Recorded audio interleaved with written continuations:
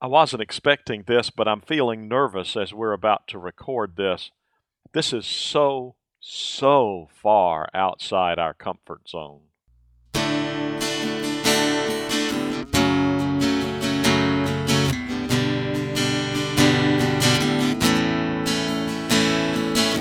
Welcome to Longleaf Breeze, subsistence farmers using 3 simple principles, approaching but never reaching subsistence. It's gotta be fun while we're doing it, and we don't make all misstatements. And now, Lee and Amanda Borden.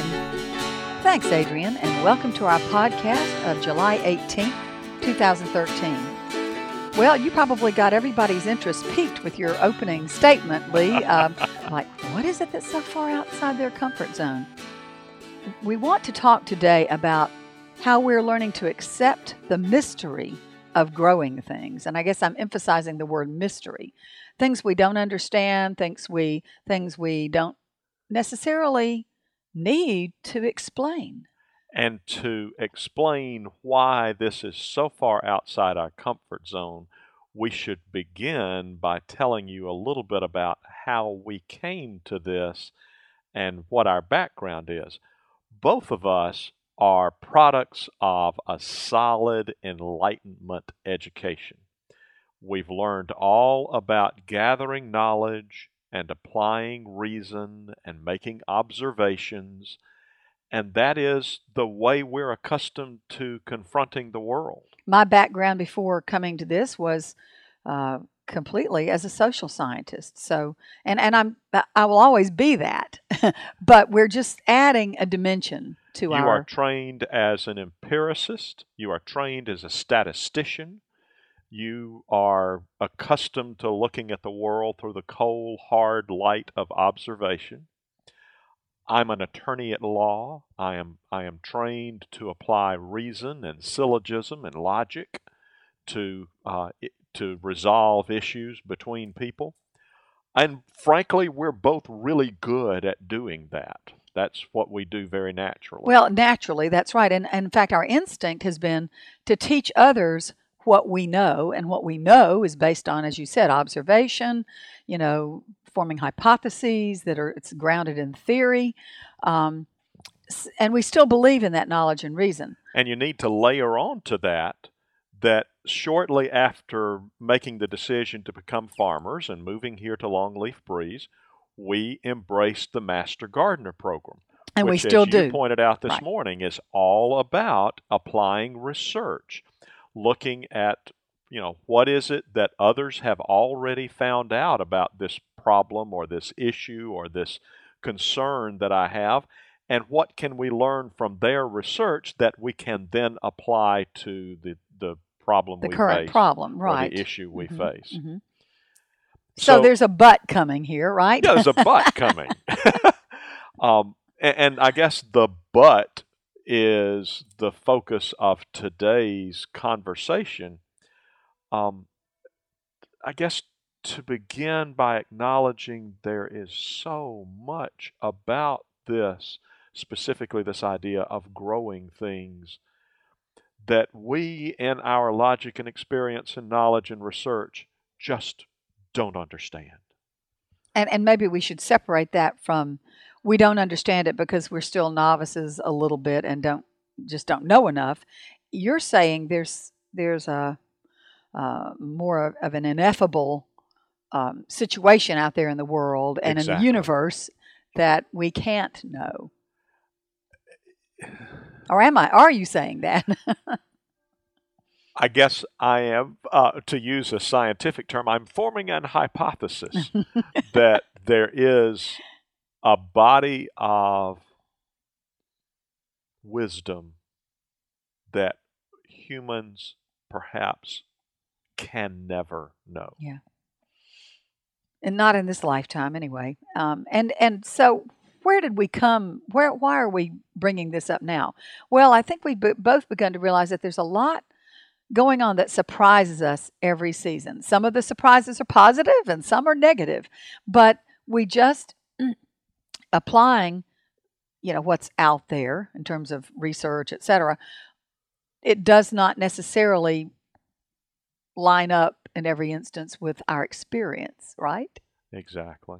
And I liked what you said earlier. Well, one is we draw from folk wisdom, and yes, some of that you could say that's empiricism, that's observation. Just as Aristotle, back in his day, was an empiricist, and that idea is not new with me, by the way. But the idea is he simply observed what worked in the field of rhetoric and wrote a treatise about it. So, yes, folk wisdom, you could say, does a lot of the same thing. They observed what practices worked and what didn't, and how the phases of the moon were going. When the blades rose from the grass, or when the grass grew better, or the crops grew better, and they wrote that down, or more often they passed it along orally. It's only recently, relatively speaking, that they've begun writing it. So you could say that, well, isn't that still just observation? However, there is much that you and I have learned from listening to folk wisdom that you just can't defend empirically. You can't, Good Friday, basing when you plant your spring garden on Good Friday. When Good Friday moves around That's right. from year to year, Yeah. that seems, at least on its face, to be illogical. It makes a great old wives' tale, but there's no way that could work. It doesn't make any sense. Yet, it does seem to make sense. And I guess that's part of what we say, what we mean when we say there's so much about this we don't understand. Yeah. And, like planting by the phases of the moon, it does kind of make sense when you think about if you have more moonlight at night.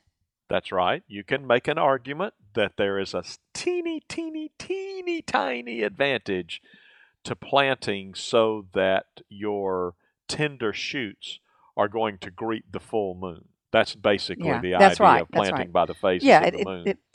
But it is such a tiny little advantage. Yet it has provided a framework for our ancestors for centuries. They have been habitualized to plant by the phases of the moon. You and I have not started to do that. We've not felt any desire so far to plant by the phases of the moon. But we do watch the phases of the moon. We pay attention to them. Yes, and I keep a Farmer's Almanac calendar on my wall every year. That's the only calendar I buy, Farmer's Almanac, and at the bottom of each month it tells me when the full moon is. And did you know in July it's going to be called a full buck moon? Don't ask me why. I don't know. But, I keep up with that kind of thing. And at some point in my leisure, when that ever happens, I'm going to just clear my calendar and plant only according to the phases of the moon, just to see what happens. Maybe. And you and I are Christians. We are Episcopalians, and we believe in prayer. So, once again, you can't defend prayer according to observation, knowledge, reason, experience. But we believe it makes sense. We pay attention to it. We use prayer. We are praying people. And at the risk of sounding even more out there, when I'm out in my garden, I feel a real link and presence, in a way, a link to and presence of a couple of people I was really close to who have passed over to the other side, my grandmother being one of them, who these people were gardeners. They loved the earth. They knew how to work it. And I'll say, okay, Gran, what would you do? Uncle Clyde, my uncle, was also an avid gardener, and actually, when he was living, gave me an organic gardening book that he and my Aunt Betty had bought back in the 60s or something, before it was even fashionable. Maybe it was the early 70s. The point is, so much of that's still true today. So I feel this presence. My stepfather, Harold, who was a good gardener, I feel connected to those people and their spirits by being out there. I can't explain it. And won't try. Okay, now we go from the, that's fine, that makes sense, to the, oh my, they are out there. and that is moving into this realm of listening to plants. I need to start by saying neither of us, I don't think, I have not, and I don't think you have, ever felt a desire to talk to our plants. I don't talk to my plants, but I curse under my breath, or sometimes louder, the critters that devour the plants. Okay. I've never felt any desire to talk to my plants. However, during the past, I guess maybe 6, 8, 12, 14 months, I have found myself, when I am working quietly in the orchard, listening to my plants. I don't know exactly how to explain that, but just being quiet and listening.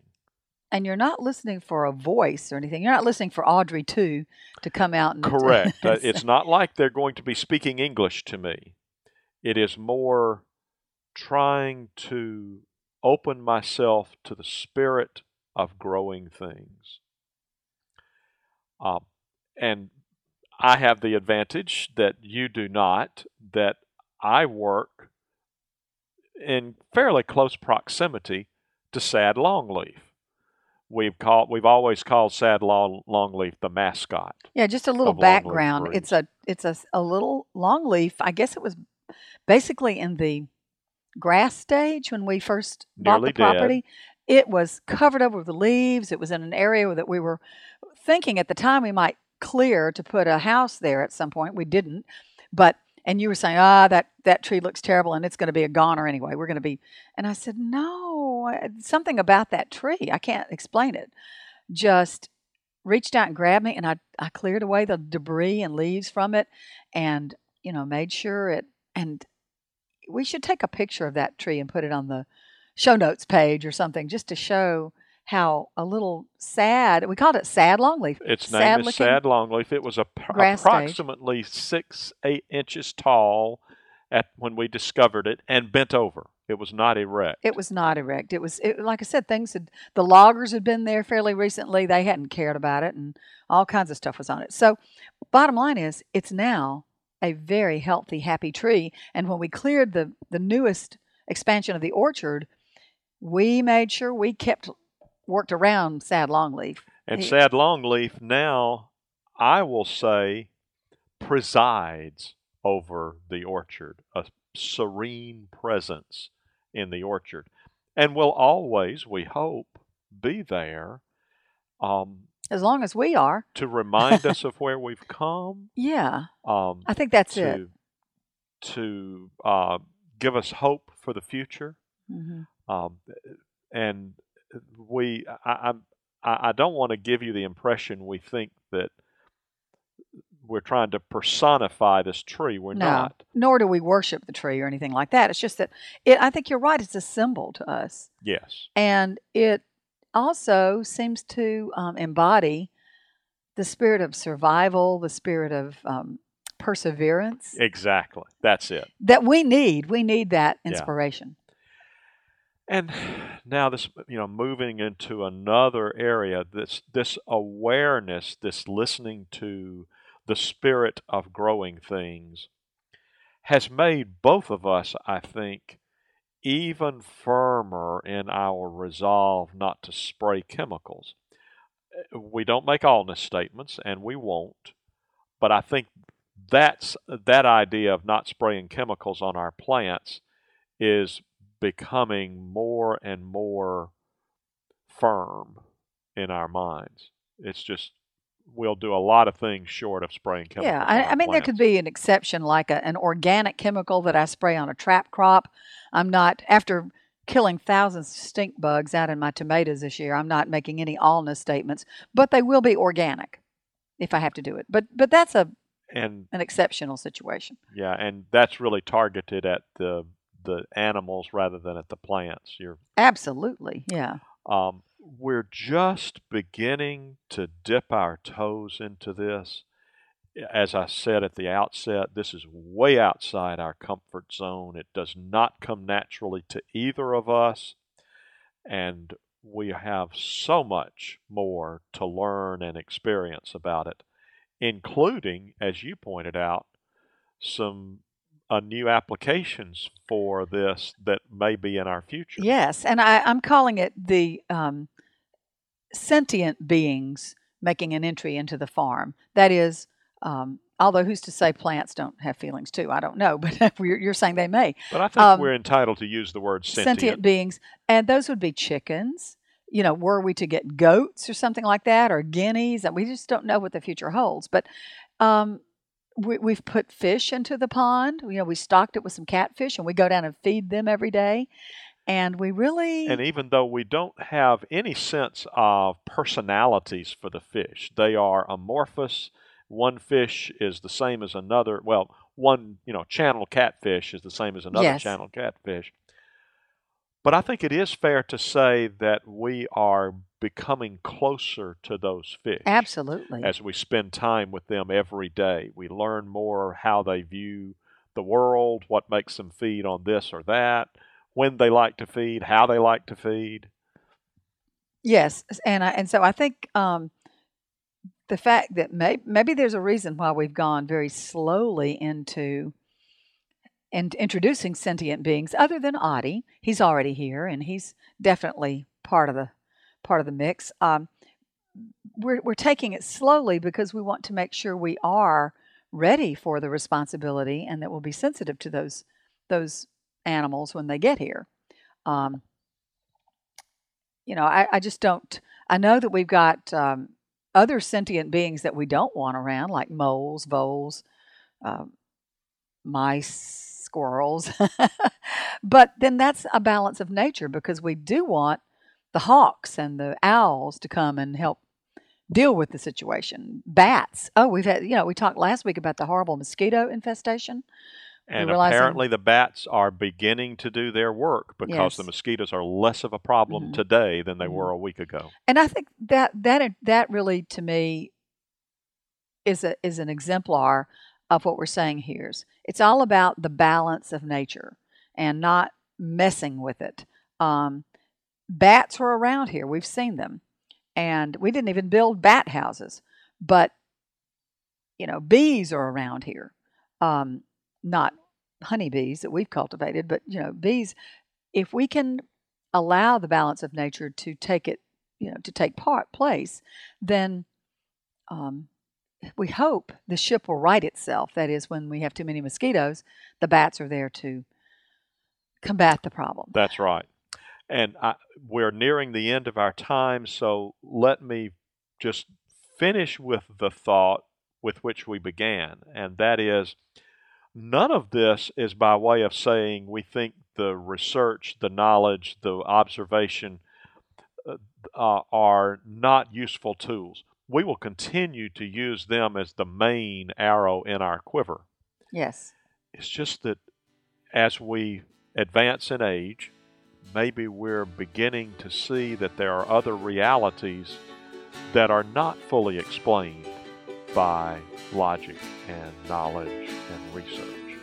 And on that note, I guess we should say goodbye and hope that everyone has a great week, and we'll join you next time. Take care. You've been listening to Longleaf Breeze with Lee and Amanda Borden. You can call the farm at 334-625-8682. Send email to letters@longleafbreeze.com. Our address is P.O. Box 780446, Tallahassee, Alabama 36078. Visit us at longleafbreeze.com to learn more about the farm, to browse our archive, and to look over our planting database. You can also read the daily farm log and check in with Lee and Amanda. That's longleafbreeze.com.